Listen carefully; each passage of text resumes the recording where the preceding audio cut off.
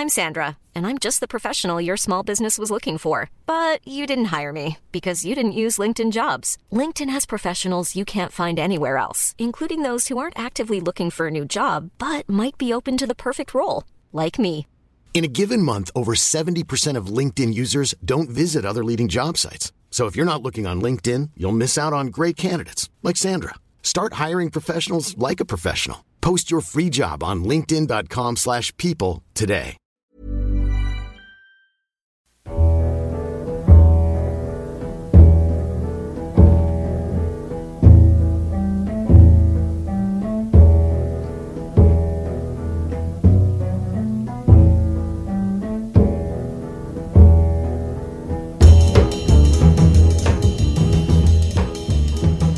Good morrow, kind sir. Welcome to the Second Tier Podcast. I'm Ryan Dilks, and I'm joined by the Callum Patterson celebration to my Will Volk celebration.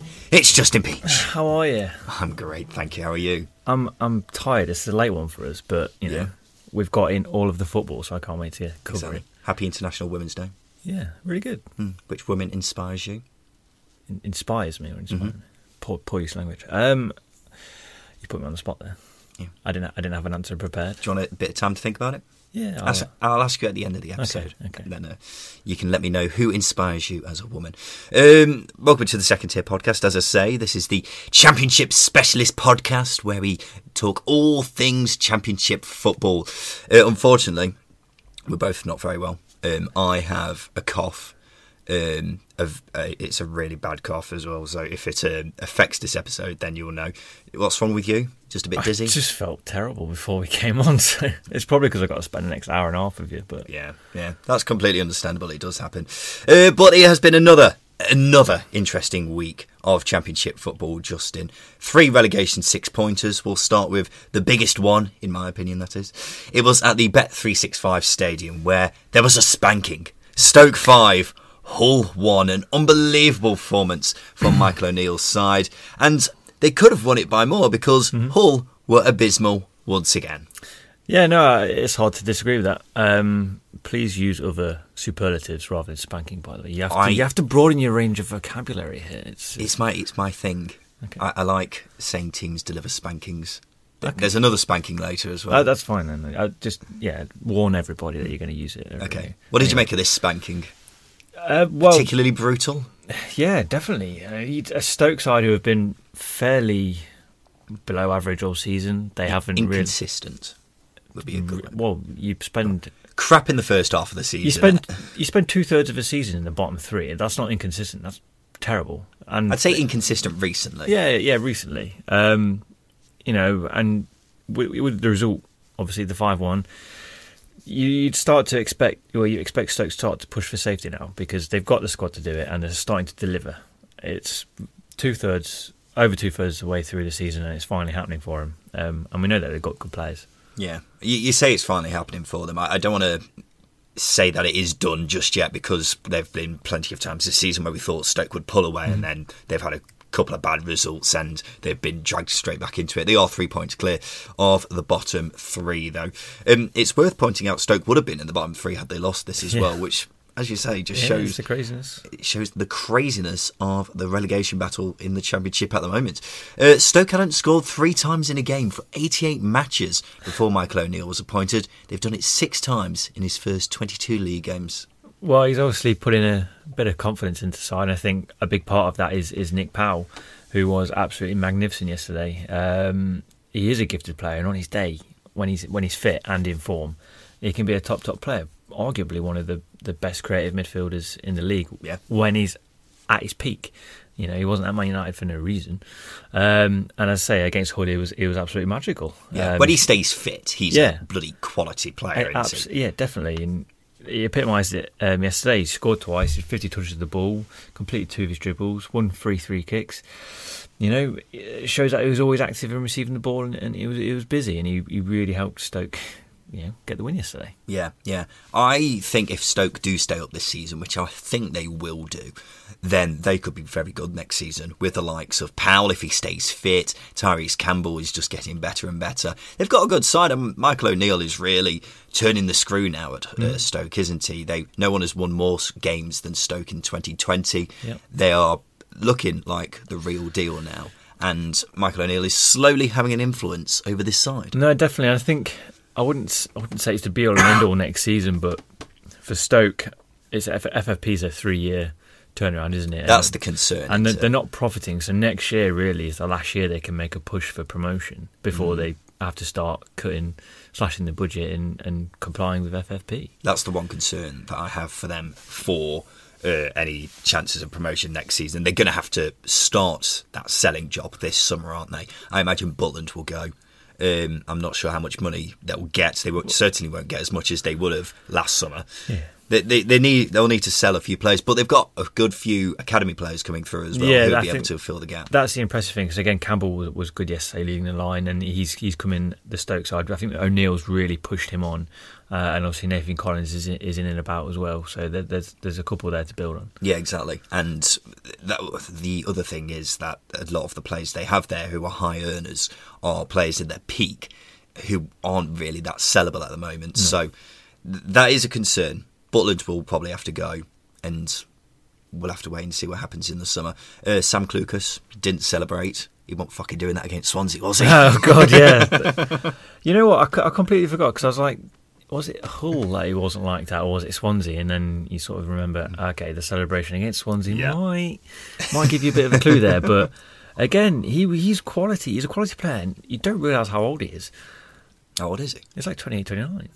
Bloody hell. Yeah, but he's been absolutely magnificent for Stoke all season. I don't have the numbers in front of me, but I'm sure he's on double-figure goals. And he's been the standout player, for Stoke, especially during that bad run. He was the one who really came out with any credit, during that first half of the season. I've coughed twice already. You can see how bad it is. Hull, on the other hand, as we say, they're an absolute shambles at the moment. They've conceded 25 goals in their last 8 games. 25, Justin. That's not a low number. That is unbelievable. And we've said how their squad is seriously lacking quality at the moment. Seriously lacking quality. They are in dire straits. And the way things are going, they've fallen from out of the playoff picture to a dark horse to relegation to massively in the relegation battle. And they're now looking like the team outside of the bottom 3 who is most likely to go down. Well, it is unbelievable how they have gone so south so quickly. It will take a worse team than them to stop them going down, and I don't think there is one, to be quite honest. The squad is decimated. They're the worst team in the league in terms of form, and as you mentioned, 25 goals in 8 games is horrendous. In that bottom 6, there's not a side that is in a worse state than them. No. I mean, Middlesbrough are running them close, but at the moment, Hull are they're the worst team in the league. Well, Borough look like. Well, I mean, we'll get on to Borough, but they look like they might have turned the corner. But Hull need a miracle. They need a miracle because they can't score. They concede too many. The squad it's gone. McCann's on it. Yeah. I feel sorry for him because I do as well. It's not really his fault. It's hard to give the manager much credit when they've gone on this horrible run where they've won once in 2020. But I don't think there's much he could have done, really, because injuries, selling your 2 best players, it's going to have an impact. I mean, it boils down to recruitment. The turnover in the Hull side, look at the players that they've sold recently since they came down to the Premier League. Curtis Davis, Tom Huddleston, they've gone. Clucas left as well. You know, there's been a high turnover of players, and a lot more than that, and that is ultimately what has pushed them into this avenue. You look at Fraser Campbell last season, who he scored 12 goals. He would be a lot better in this side, or help a lot more useful than the likes of Tom Eaves and Josh McGuinness. Yeah.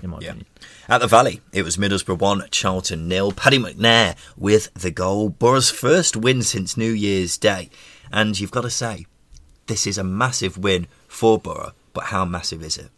Well, you consider that Hull lost, Wigan and Luton both picked up a point each. It's a massive result. It is a massive result, and obviously they beat Charlton, who, this game was a 6-pointer in that sense because they're both in similar veins of form. So yeah, huge result. And you think this will be a turning point for Middlesbrough, you said? Well, I watched the game on Monday night against Forest, and I thought Borough, they look really good at times. They're getting the best out of Rudy Gestede. Lovely to see him back. I love Big Rudy. Well, he's a bit like Matt Smith. He's quite limited in a sense, but he's very limited. He's dangerous in the air. Oh, yeah. And they used it to their advantage on Monday. Can you stop coughing, please? I can't help it. It's really bad. Sorry.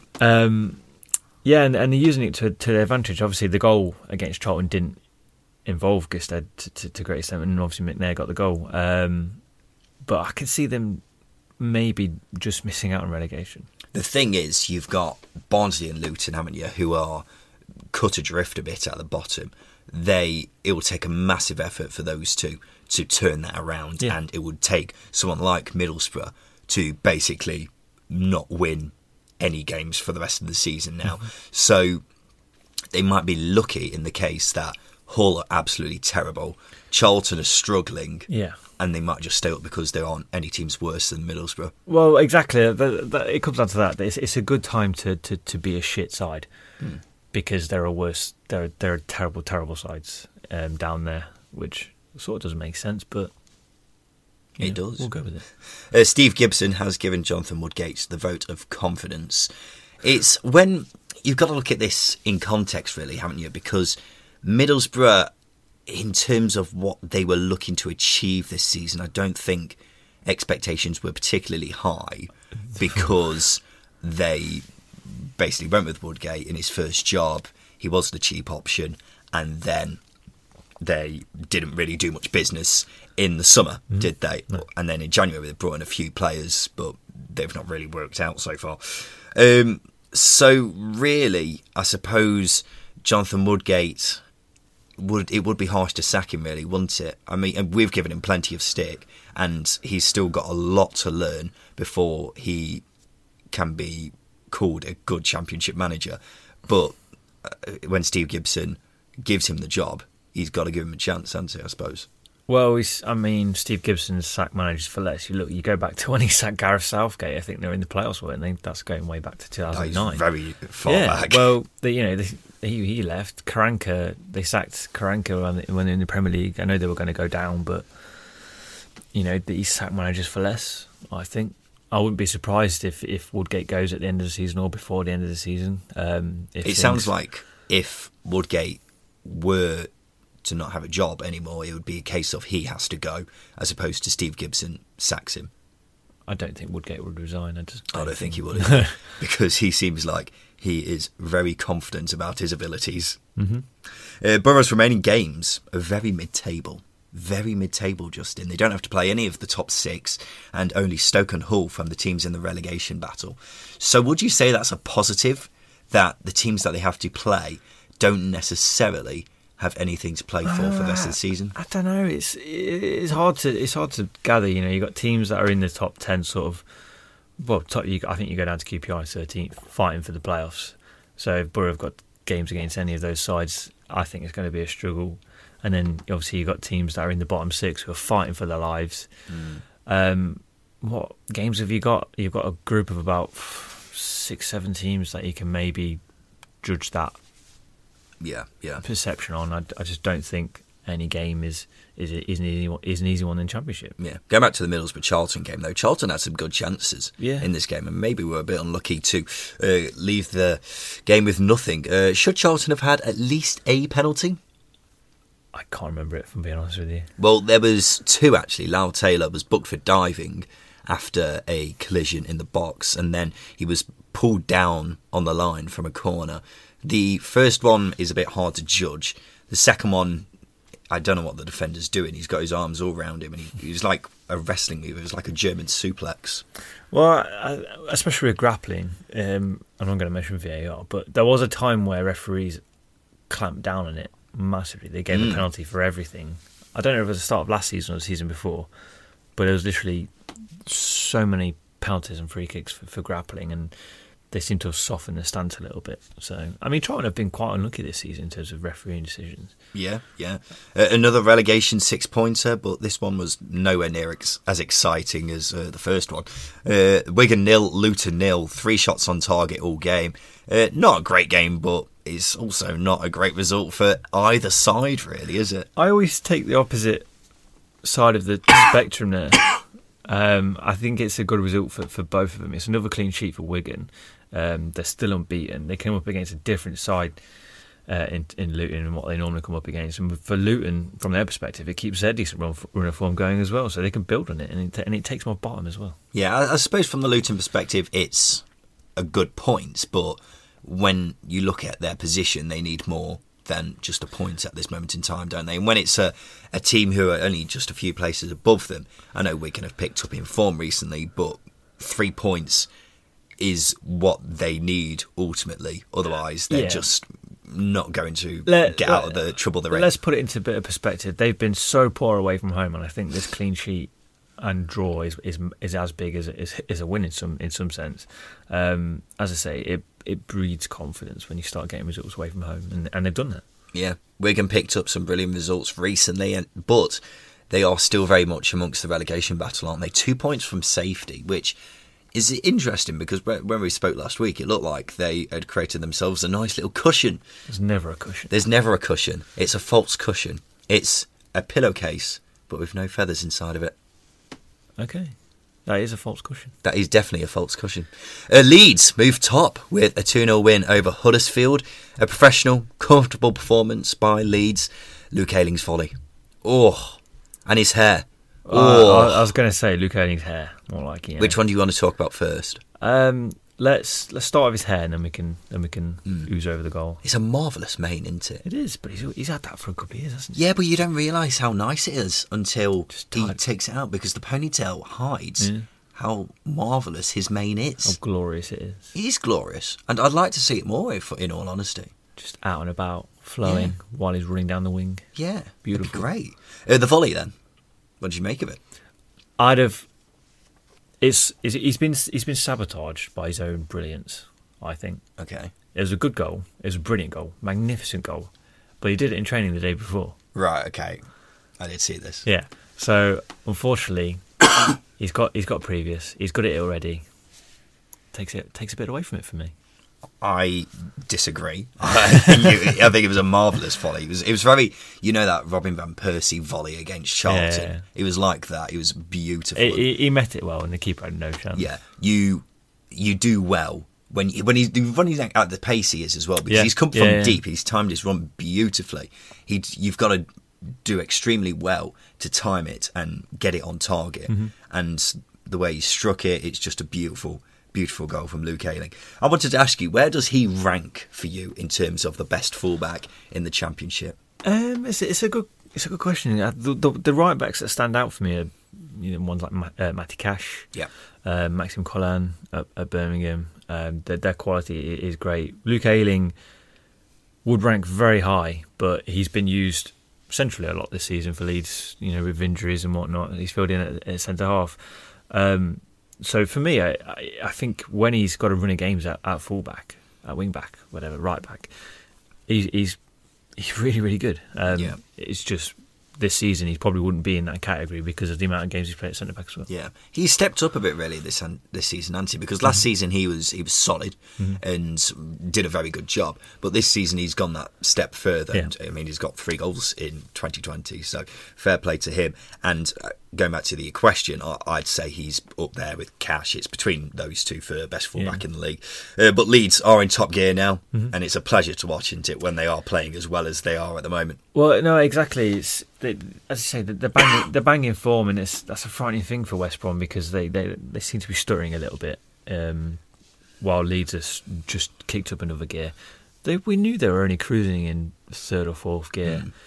Even when their form-wise it dipped, we knew they were still creating chances, still getting opportunities, but just weren't taking them. And now they're doing it. You can see the quality and the confidence it breeds. Yeah, and they are one hell of a beast when they get going, aren't they? And they look at this moment like they're going to smash the league, because it's been close for a lot of the season, but now it looks like they're in full flow, and they could just go on and ease to winning the whole league now. Well, it was around about this time they started to stutter last season, wasn't it? Yeah, but they've had their stutter, haven't they? Yeah, and there's never a good time for a stutter, but there was a good time earlier on in the season to have it rather than now. Yeah, I know what you mean. And I'd be very surprised if they stuttered again now. Would you? Yeah, as long as they keep everybody fit.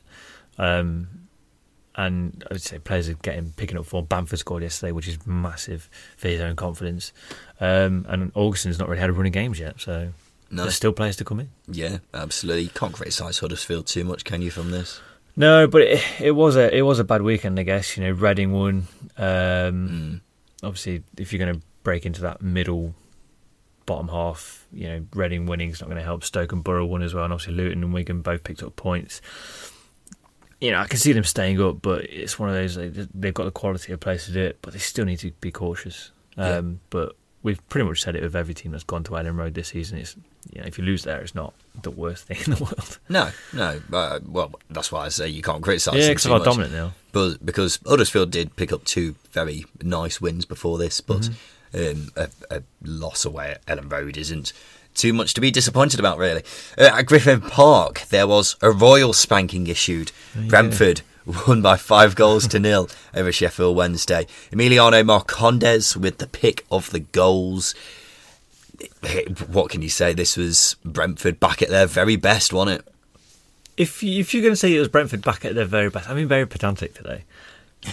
Would Watkins and Boma and Benrahma all scored more? Obviously, Watkins and Benrahma didn't score, but Boma did.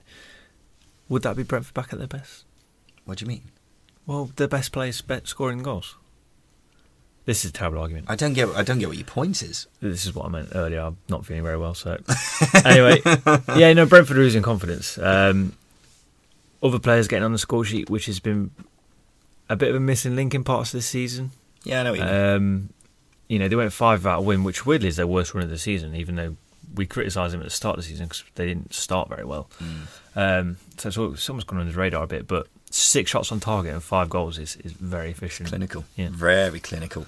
Josh Da Silva got 2 of them. If he gets back to his best, because he has gone off the ball recently, then he'll be very important for Brentford for the business end of the season. Tarek Fosu with his first goal. You're a big fan of him, aren't you?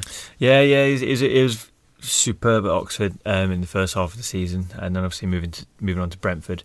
Him and Baptista, astute signings. But as I say, Fosu's got good potential there. But going back to BMW, everyone raves about BMW. Benrahma got 2 assists and Boma got a goal and assist, which is quality. But Watkins didn't get a goal or assist. So no, yeah, he's pretty rubbish, isn't he?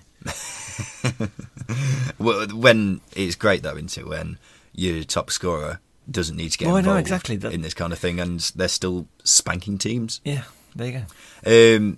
As you mentioned, it was Brentford's worst run of the season, and you'd hope that this will be a turning point for them, because we are getting into the business end of the season now. Automatic promotion is probably out of reach now because of that run, but it'll be great for them to head into the playoffs in form. Let's talk Sheffield Wednesday, because they are also a shambles at the moment. Gary Monk apologised for this performance, unsurprisingly, again. Excuse me. Does he need to be sacked?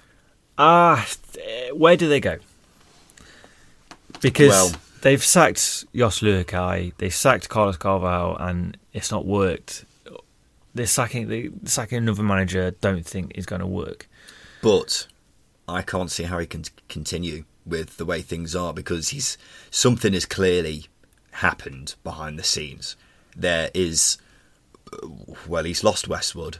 He's lost, is it Hutchinson? Yep, and David Bates. Yeah, experienced players behind the scenes, and it's all going pear-shaped. There's a toxic atmosphere at the club at the moment, and when the manager in charge has overseen this, the questions have got to be raised about his future. When you put it like that, yeah, you've got to agree. Oh, I'm very good at my arguments. Yeah. Do they need to see the season out and get Monk into the summer, and then completely refresh the side? If they didn't have the threat of a potential points deduction looming over them, I think there'd be anger, but it's almost like, okay, we need to ship out a lot of the deadwood in the summer. Let's get to the summer and do it. Because at Christmas, Sheffield Wednesday were third. Yeah. Which might not make you feel better, Sheffield Wednesday fans. But the point I'm trying to make is, again, ignore the looming points deduction. You might finish mid-table or lower mid-table, and you get to the summer, and then you can ship out the deadwood. Steve Bruce said when he first joined, he's going to need 2, 3, 4 transfer windows to refresh the side, and it does need refreshing. As we've seen, it's a stale side, and players need to move on. There's a lot of high earners there that are getting older, and as I say, they need to move on. I don't think sacking Monk is the right thing to do. But if they did sack him now, then it gives whatever new manager there is a bit of time to get to know his players and head into next season. Don't know what league they'll be in next season. But I don't think. Well, who's going to want to go with that? Nathan Jones. He'd fancy a crack. Maybe someone like him. I don't think pressing the reset button every time things go wrong is the right thing to do. But there's things going wrong, and then there's things going this wrong. And it's clear that it's not just going wrong on the pitch, it's going wrong behind the scenes as well. Sure, there's the argument that people at the very top of the club need to be asking themselves a few questions, and I think those questions will be asked. But on the pitch as well, there's a very good chance that if things don't turn around soon, then Sheffield Wednesday could be in League One next season if they do get a points deduction. Yeah. Well, that's it. If they get a points deduction, they're fighting relegation. I mean, they're only 9 points off the relegation zone, which is, from relegation zone terms, that is quite a big margin. But it'll be interesting to see where they would finish if they didn't get a points deduction. One final point. One of the reasons why Gary Monk has annoyed a lot of Sheffield Wednesday fans is that he keeps persisting with players who aren't performing very well. One of those players is Cameron Dawson again. He was terrible again. The first one in particular was awful. I don't know what he was doing. No, he just punched it straight to... I can't remember what it was. It was De Silva, wasn't it? Yeah. Well, Westwood's not in the picture, so he's got to persist with Dawson. Yeah. Yeah. I think a few clubs have dodged a bullet there with him signing a new contract. He's shooting himself in the foot, but who have Wednesday got to turn to? Kieran Westwood, just apologise. On Friday night, there was a shock at the City Ground as Forest were beaten 3-0 by Millwall. Matt Smith with a hat-trick. Forest, I've had quite a few poor performances at home this season, haven't they? Yeah. Which, when you're trying to chase promotion, is not ideal. One win in their last 6 has really ruined any chance of automatic promotion for them, because they did have a genuine chance at one point, didn't they? It was really after that Leeds game where it looked like they had a very good chance, but it's all got a bit tits up since then. That was the time to pounce, wasn't it? Because Leeds were just coming out of their bad run of form, and Forest were in fairly decent form. Obviously, that 1-0 win, and then Lemushi changes things against Charlton, and it all goes tits up. Well, they've kind of swapped paths, really, because Forest have now won once since that Leeds game. Or Leeds have won 5 out of 6. It's weird how that happens, really, isn't it? At this point, Lemushi just needs to focus on getting the players back in form, doesn't he? Yes, well, solidifying the playoffs, because, as you say, you never know in the Championship, but, it was poor. It was the same old story from them, in the sense that they lacked a cutting edge, lacked a bit of creativity. I still think they're the better side in the playoffs in terms of, it's over 2 legs. Forest are very organised, but there's obviously weaknesses in the side. Yeah, well, one of the weaknesses at the moment is going forwards, because the goals have dried up. Graben's only got 1 goal in 8 now, which isn't ideal because he was one of the only players scoring goals earlier in the season. And we've spoken before about the creative players behind Graben not potentially chipping in with goals themselves, and also not being at top gear this season as well.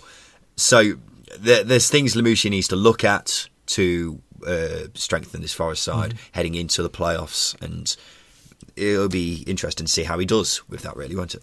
Yeah, and I don't think they're going to come up against a Matt Smith every week either. No, he is a pain, isn't he, when he has games like this? Love Matt Smith.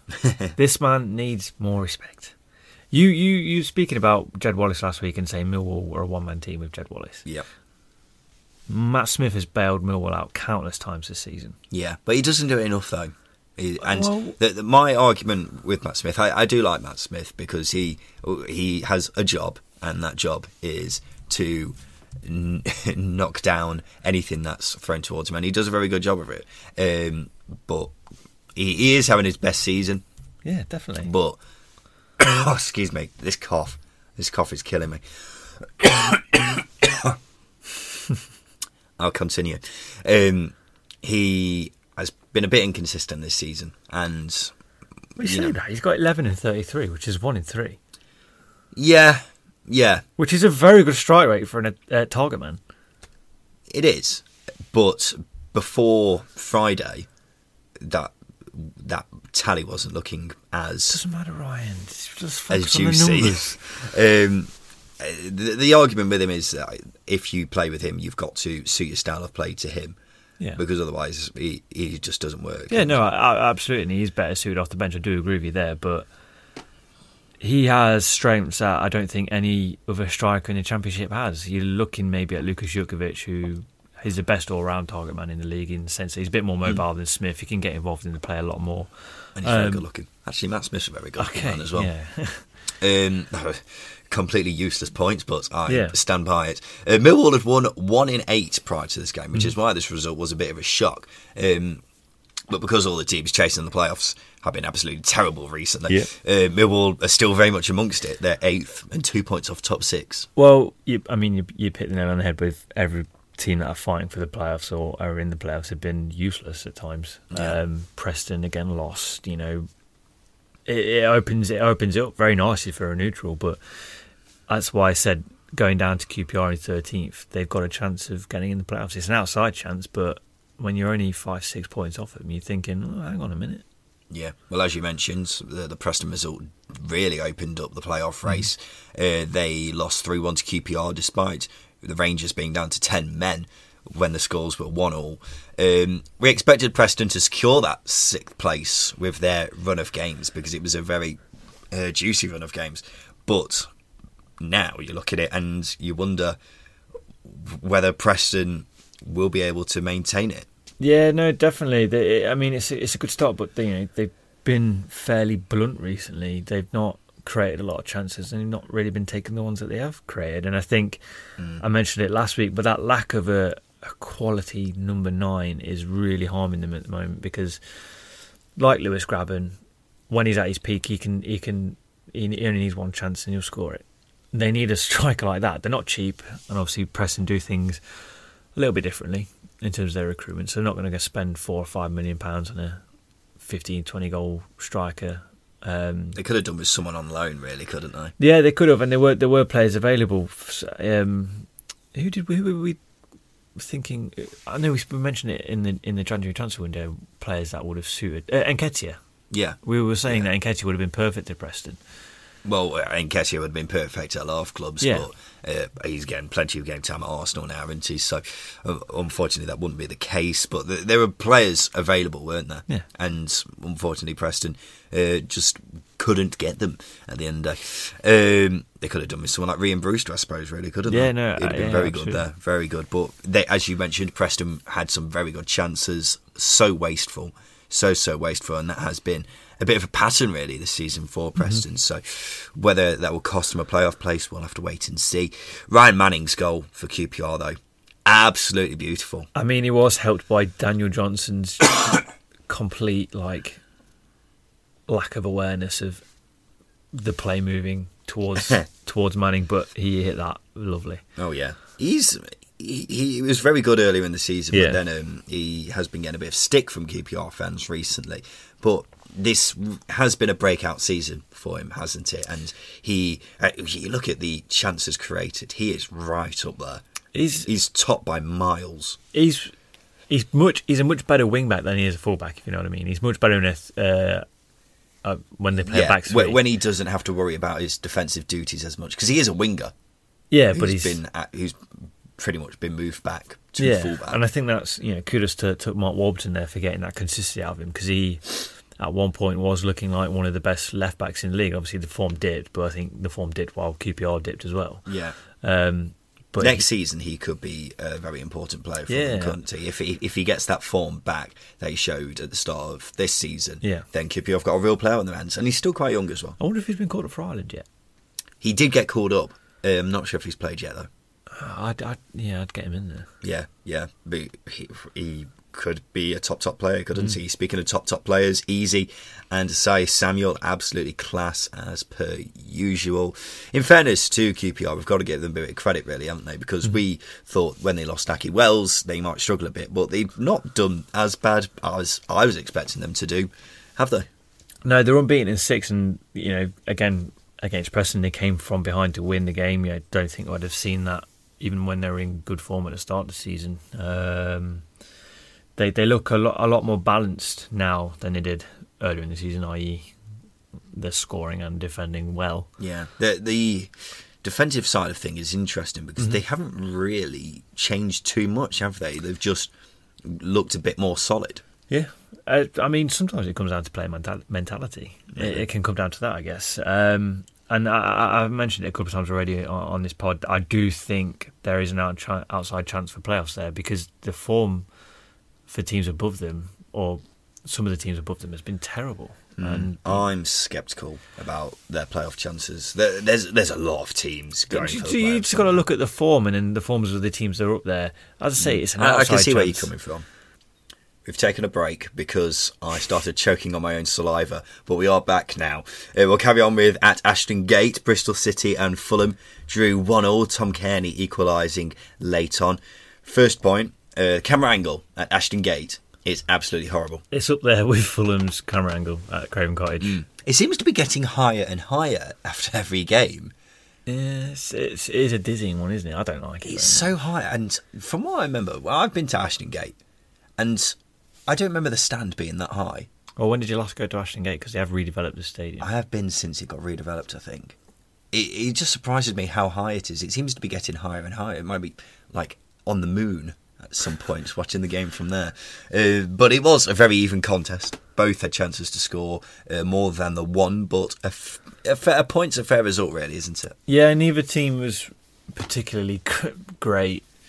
Fulham really only turned it on until when Bristol City scored. That's when they looked the most dangerous. And Bristol City, they were wasteful at times, both in possession and with some of the chances they had. I think Weimann broke away once and could have played Jeju in, but I think he gave the ball away.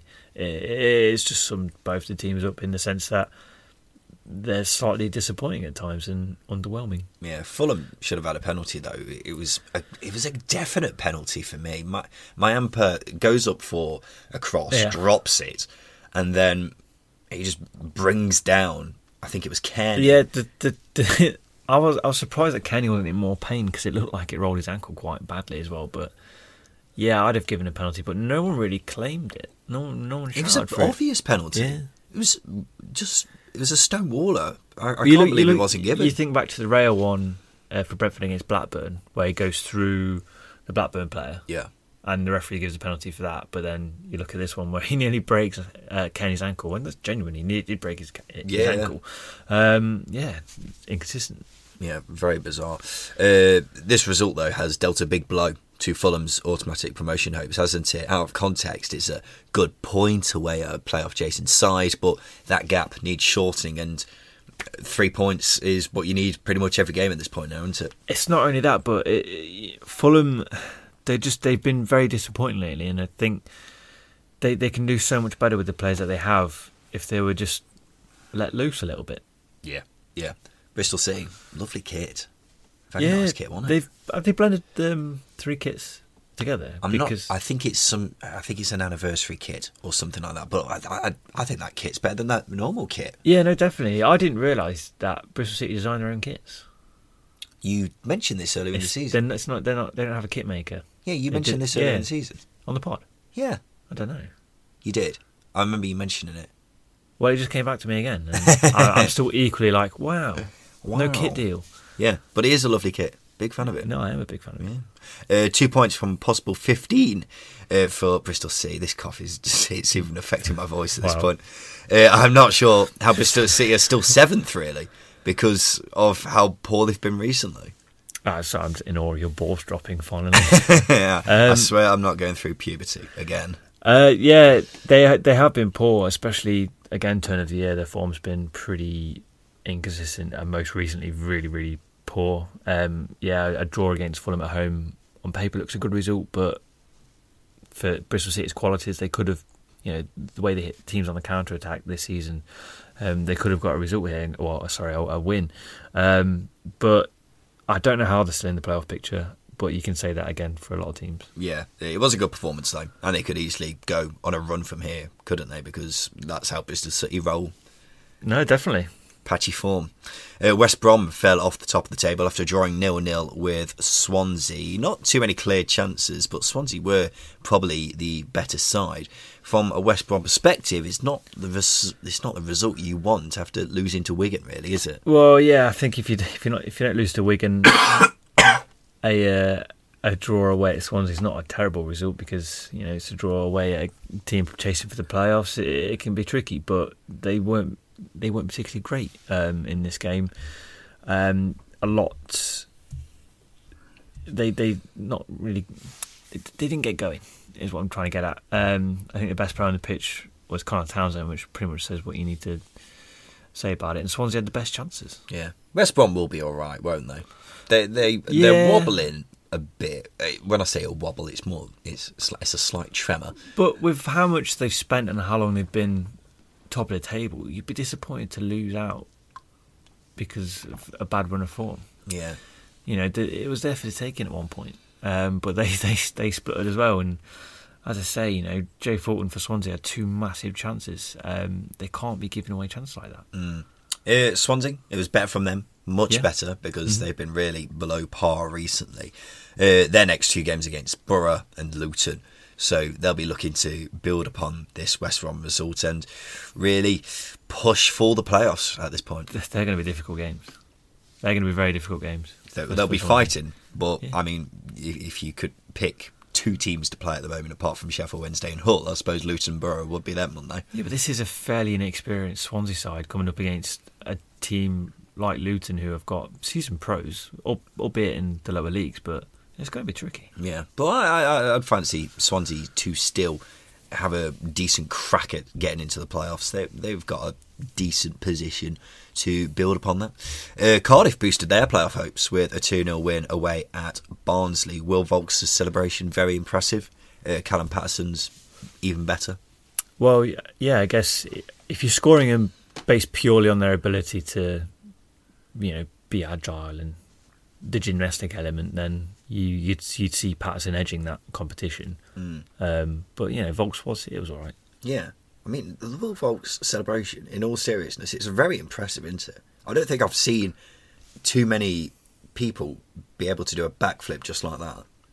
It's like a gymnast. It's beautiful. It was a backflip, wasn't it? You only ever see front flips. Yeah, interesting. Well, it's the way his arms are like out to the side as well, and he just glides. It's beautiful. Elegant, some might say. It is the Olympic year, isn't it? Yes. So, get him in. Call him up. Get him on the plane. I mean, he might be good. Well, he more likely will be going to the Euros with Wales. So there's a decision there. There you go. He's got to make a choice. 2 points off the playoffs now, Cardiff, which a bit surprising because they've kind of gone a bit under the radar, really, with their relatively average form, but they've got 2 tricky games coming up, so whether they are still in the playoff picture in a couple of weeks' time, we'll have to wait and see. Dion Sanderson, who's on loan from Wolves, playing at right back, looks a real player. Yeah, he was pivotal in the Patterson goal, wasn't he? Yeah, he's got the assist. Yeah, and I think I think they had Peltier, didn't they, for a large portion of the season, who isn't steady. Yeah, he's just steady. So it gives them a little bit of something else, which is good for them, and obviously a clean sheet as well. So. Yeah, 2 poor performances from Barnsley now, 7 points from safety. It's looking a bit like it might be out of time for Barnsley at this point. Well, yeah, I think they had 6 shots and none on target. I don't know whether you can pay compliment to Cardiff's defending there, or Barnsley's lack of guile in front of goal. It was a flat game for them, and they're making the same mistakes defensively that haunted them at the start of the season as well. It's not going to end well, I fear, for Barnsley at this point in time, because they score plenty of goals, but defensively they let themselves down, and when they're not scoring goals, then they haven't really got much else to stand up for, really, have they? No. On Sunday, Derby picked up a 3-0 win over Blackburn. The headline here was Philip Cocu, who shaved. Yeah. Looks a lot more fresh-faced and less homeless now, doesn't it? Well, that's what supporting Derby does to you, doesn't it? It ages you quickly. Oh, massively.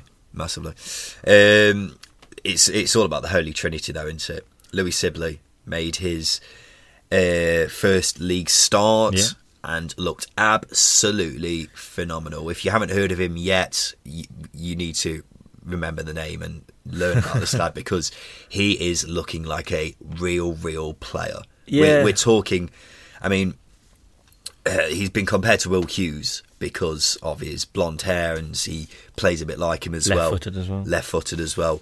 But Sibley, he is looking like a real talent, isn't he? Yeah, no, definitely. He's very aggressive in his approach. He's quick. He can find pockets of space. You just need to make sure you find him with passes. Yeah, he reminds me a bit of Jack Grealish in the way that he dribbles. He is not afraid of a challenge. He gets tackled quite a lot as well. He reminds me of that kind of player. Yeah, when you draw comparisons like that, I know I did it last week as well, and you've pulled a funny face, but it's important not to. It's not the quality; it's just the style that they play in. Yeah. And obviously, the aggression side of things is massive. When you're attacking midfielder and coming through, you need to be aggressive, because otherwise you're getting bullied, aren't you? Yeah. But yeah, he looked really good, and he was picking up spaces all over the park. And Blackburn, who played 2 in the middle, they couldn't go. No, only 18 years old. As I say, if you haven't heard of him before, you probably haven't, because he's only just broke into the first team. But keep an eye on him. Louis Sibley, top player. But the Holy Trinity of Jason Knight, Max Bird, and Louis Sibley. 3 homegrown players coming through Derby's academy. It's impressive stuff from Derby, isn't it? And Max Bird is another one who I'm a big fan of. Well, they won the Academy League, didn't they, last season? Yeah. And obviously they've been on a European run this season, which is great for the academy. But Max Bird, for me, has been the more impressive one out of probably all the Derby side since the turn of the year. Yeah. He's been unbelievable. He's got the same sort of composure as a seasoned pro. The game he played, he's effortless with it. He's really good. Yeah, really good. In fact, there were 5 homegrown academy players in the starting 11 for Derby, so they've definitely changed their approach. They're not going with the big spending, throw money at the problem and see what happens. Better, isn't it? Kind of tactic. So well done to Derby. Not too far from the playoffs now. I mean, you say QPR are in there. You are a pessimistic Derby fan, Justin, but do you think Derby do have a chance of getting top 6? When 5 points off the playoffs? Well, exactly. When you're 5 points off the playoffs, you've got to think, and obviously QPR are a place below Derby and a point below, but it's the form of the players that are going to help. I mentioned Chris Martin last week. He's played 26 games, he's scored 9, he's got 6 assists. We gave Robson Carney the other week praise, he's got 10 in 31, so I think Martin, for me, is going to be important in his final running. And as well as that, he needs a new contract, because his overall contribution to Derby, especially in the last 2 games, has been massive, and it shows the qualities that he has and what the team needs in terms of going forward. Go back to the playoff picture, though. Do you think they've got a chance? No, definitely. That's why I highlighted the player forms, because you need players like him in the squad. You need forwards performing well, scoring and creating goals to push them further up the table. And I think now they're in form, the side's in form. The one problem is with Derby's playoff push, and we all know about the away form. That's a big issue. But the other issue is as well that their remaining games, bit tricky. The lowest ranked team they have to play is Birmingham, and there's also Reading. but apart from that, every other team they have to play is in the top half, which isn't ideal. It does mean, though, that it's in their hands, I suppose. No, definitely, but you've got to remember, you put in form into that perspective, the sides in the top half have been very inconsistent. Other than Leeds, they've got Leeds, West Brom. Other than those two, none of those sides have been very consistent of late. So, as a Derby fan, you're going into it in form while the teams you're up against are out of form. So it's probably a good time to play them. Yeah. Let's talk about the final game, which is the mid-table clash, mid-table 6-pointer. It's Birmingham Reading. Reading picking up a big win. It was an impressive win, a win that I wasn't particularly expecting because Reading have been a bit poor recently, but a pretty good performance from them, wasn't it? Yeah, and it's 3 wins in the last 6, and I think it's starting to show what they can do when their attack really starts to get going. We've said a lot about their attack, but as well as that, defensively they've got some good players. They got Andy Yeardom, who was absolutely fantastic. He was really, really good against against Birmingham. Matt Mietska obviously got the goal. Defensively superb. Michael Morrison, again, resolute. Neymar Richards, steady. So there's a fine balance there. And obviously Yaku Mete, what a player. Yeah, you love him, don't you? I really do. He divides the fan base at Reading a bit. I'd love him in the Derby side. I think he's really good. Pele with a Pele-esque finish. Yeah, I think it was the summariser on Quest said his whole name and what? Yeah, I didn't know who it was. I just know him as Pele. Yeah, and it was a Pele-esque finish. I think it was Reading Social released a picture of Pele and Puskas, and then compared it to the real. Sorry, not the real. The older Pele and Puskas. I know, which was quite funny. Birmingham, Scott Hogan scored again, but not a great result from them, was it? No, going 1-0 up early on in the game, you expect them to build on it, but they sort of fell flat, and Reading pounced on him pretty much. It is a poor result, and what has been a good week for them, in the sense that the EFL didn't charge them. Yeah, I know what you mean. We'll get onto that in a bit. Yeah, but poor result from them, and they've been on an unbeaten run recently. So, I mean, it was going to end at some point, but it was disappointing from their perspective that they couldn't extend it. Let's talk about the other news from the week, Justin. We'll start off with the coronavirus. EFL clubs have been told to cancel pre-match handshakes until further notice. You say it's pointless. Why do you say it's pointless? Because what do you spend 90 minutes doing on the football pitch? Well, it's interesting because now that handshakes have been banned, there's more emphasis on when they do shake hands, because it still happens. For example, when a goal is scored and you celebrate with your teammates, you'll high five and what have you. So in that respect, it is a bit pointless. What do they? Because obviously at the end of the game, all the players will go and shake hands and whatnot. Yeah. Did they still do it? Yeah, I think they were pretty much doing that every game. It's a lip service by the Premier League and the EFL this week. Yeah, it is a bit daft. And it was the Liverpool game yesterday. It was very funny watching that. I mean, the spread of the virus, needs containing. Very serious about that. Fair enough. But the pre-match handshakes have no impact on whether or not you're going to catch it. No, it is very silly. I think the only real thing it's achieving is raising awareness of the coronavirus. I mean, it's a lip service. But everyone knows about the coronavirus at this point, don't they? Yeah. The FA has provided its written reasons for banning Kiko Casilla for racism. A commission was satisfied of the evidence in excess of the balance of probabilities. Jonathan Lecco and Macaulay Bonne both separately reported Casilla for racism. Elsewhere, Jonathan Lecco said he had received no contact in the way of support from anti-discrimination bodies after he accused Kiko Casilla of racism. Kick It Out, though, deny this and say they had contacted Lecco. He also questioned why it took 22 weeks for the outcome to be decided upon. Let's move on. Jude Bellingham has been linked with a move to Borussia Dortmund. We don't talk about transfer rumours too much, but this was a big one that was spoken about quite a lot this week. Reports in Germany claim he's set to join for £30 million.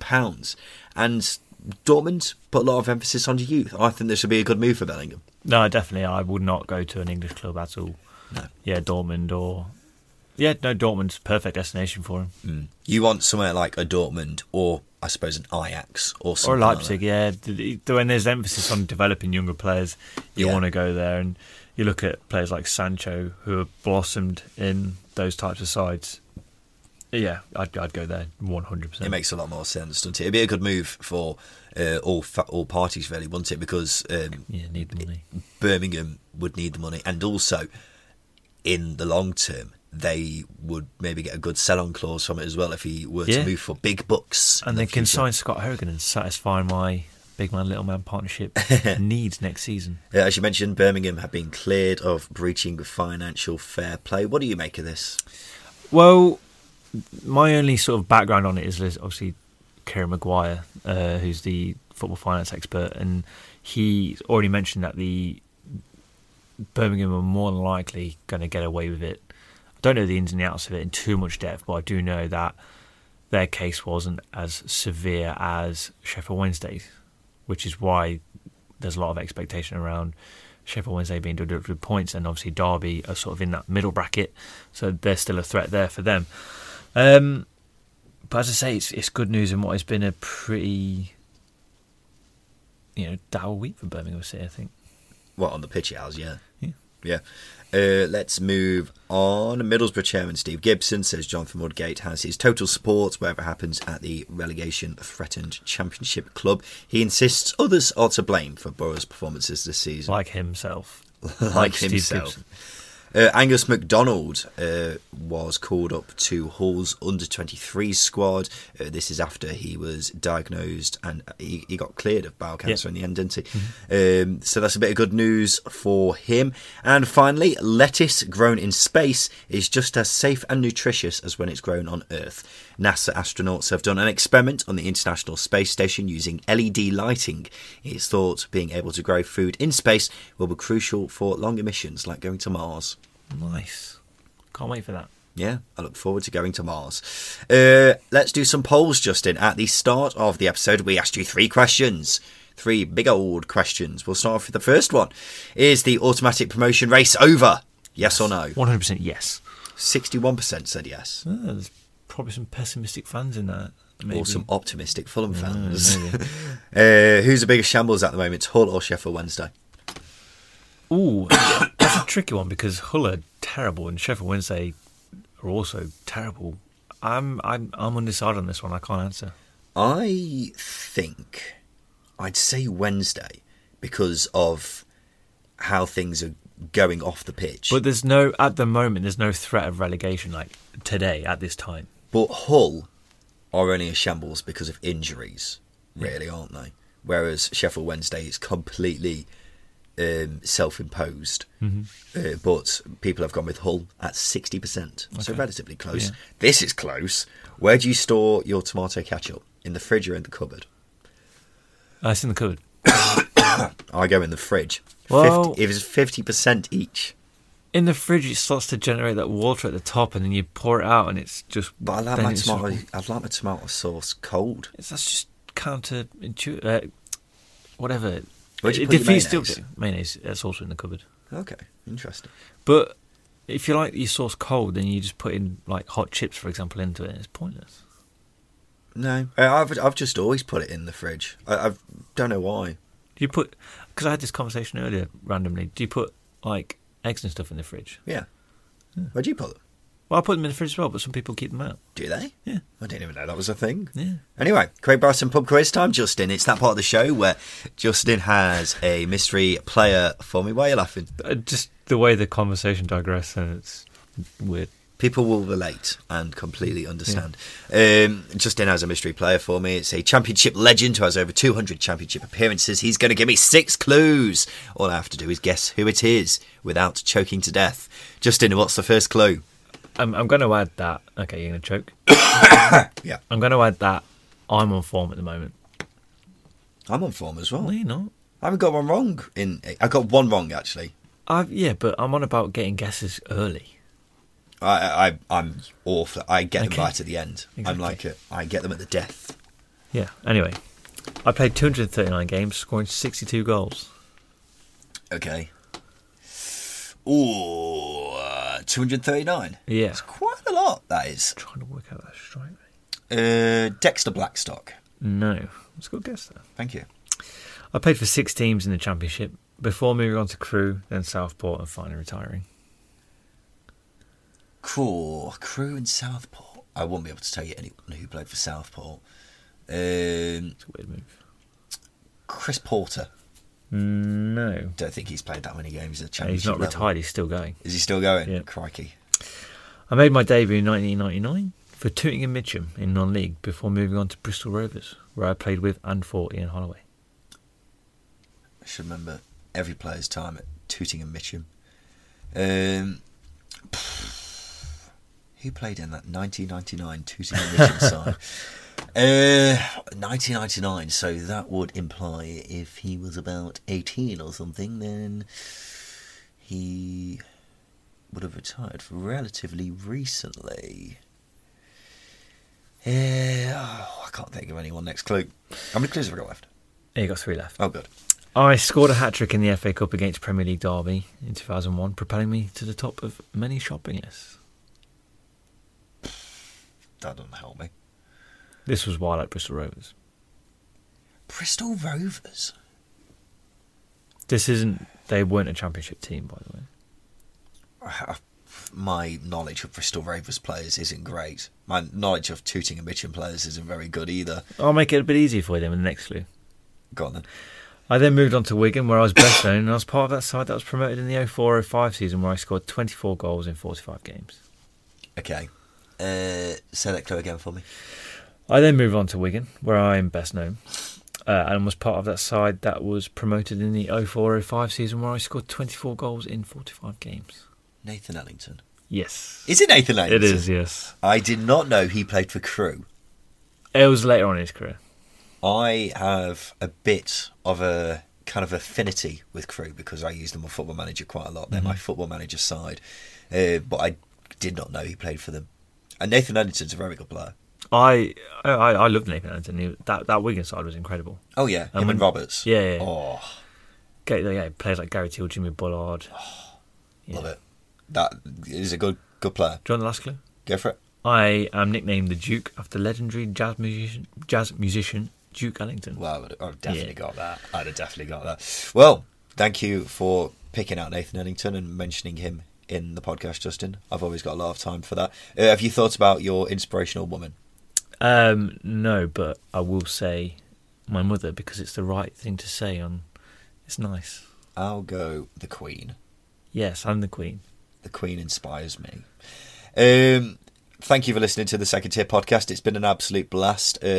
Apologies for my persistent cough. It's destroying my life, as it's probably destroyed the last hour of your life, and it will destroy the next week of Justin's life now that I've passed I'll probably it on catch to him.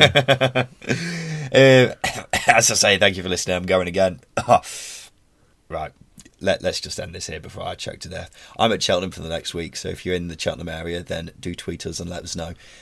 I'm going to have a great time and drink loads of beer and lose loads of money. What are you doing this week, Justin? Just work. Yeah, fair enough.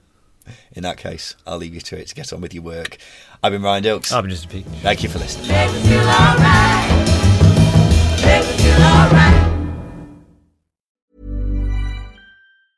Planning for your next trip? Elevate your travel style with Quince. Quince has all the jet-setting essentials you'll want for your next getaway, like European linen, premium luggage options, buttery soft Italian leather bags, and so much more. And is all priced at 50 to 80% less than similar brands. Plus, Quince only works with factories that use safe and ethical manufacturing practices. Pack your bags with high-quality essentials you'll be wearing for vacations to come with Quince. Go to quince.com/pack for free shipping and 365-day returns.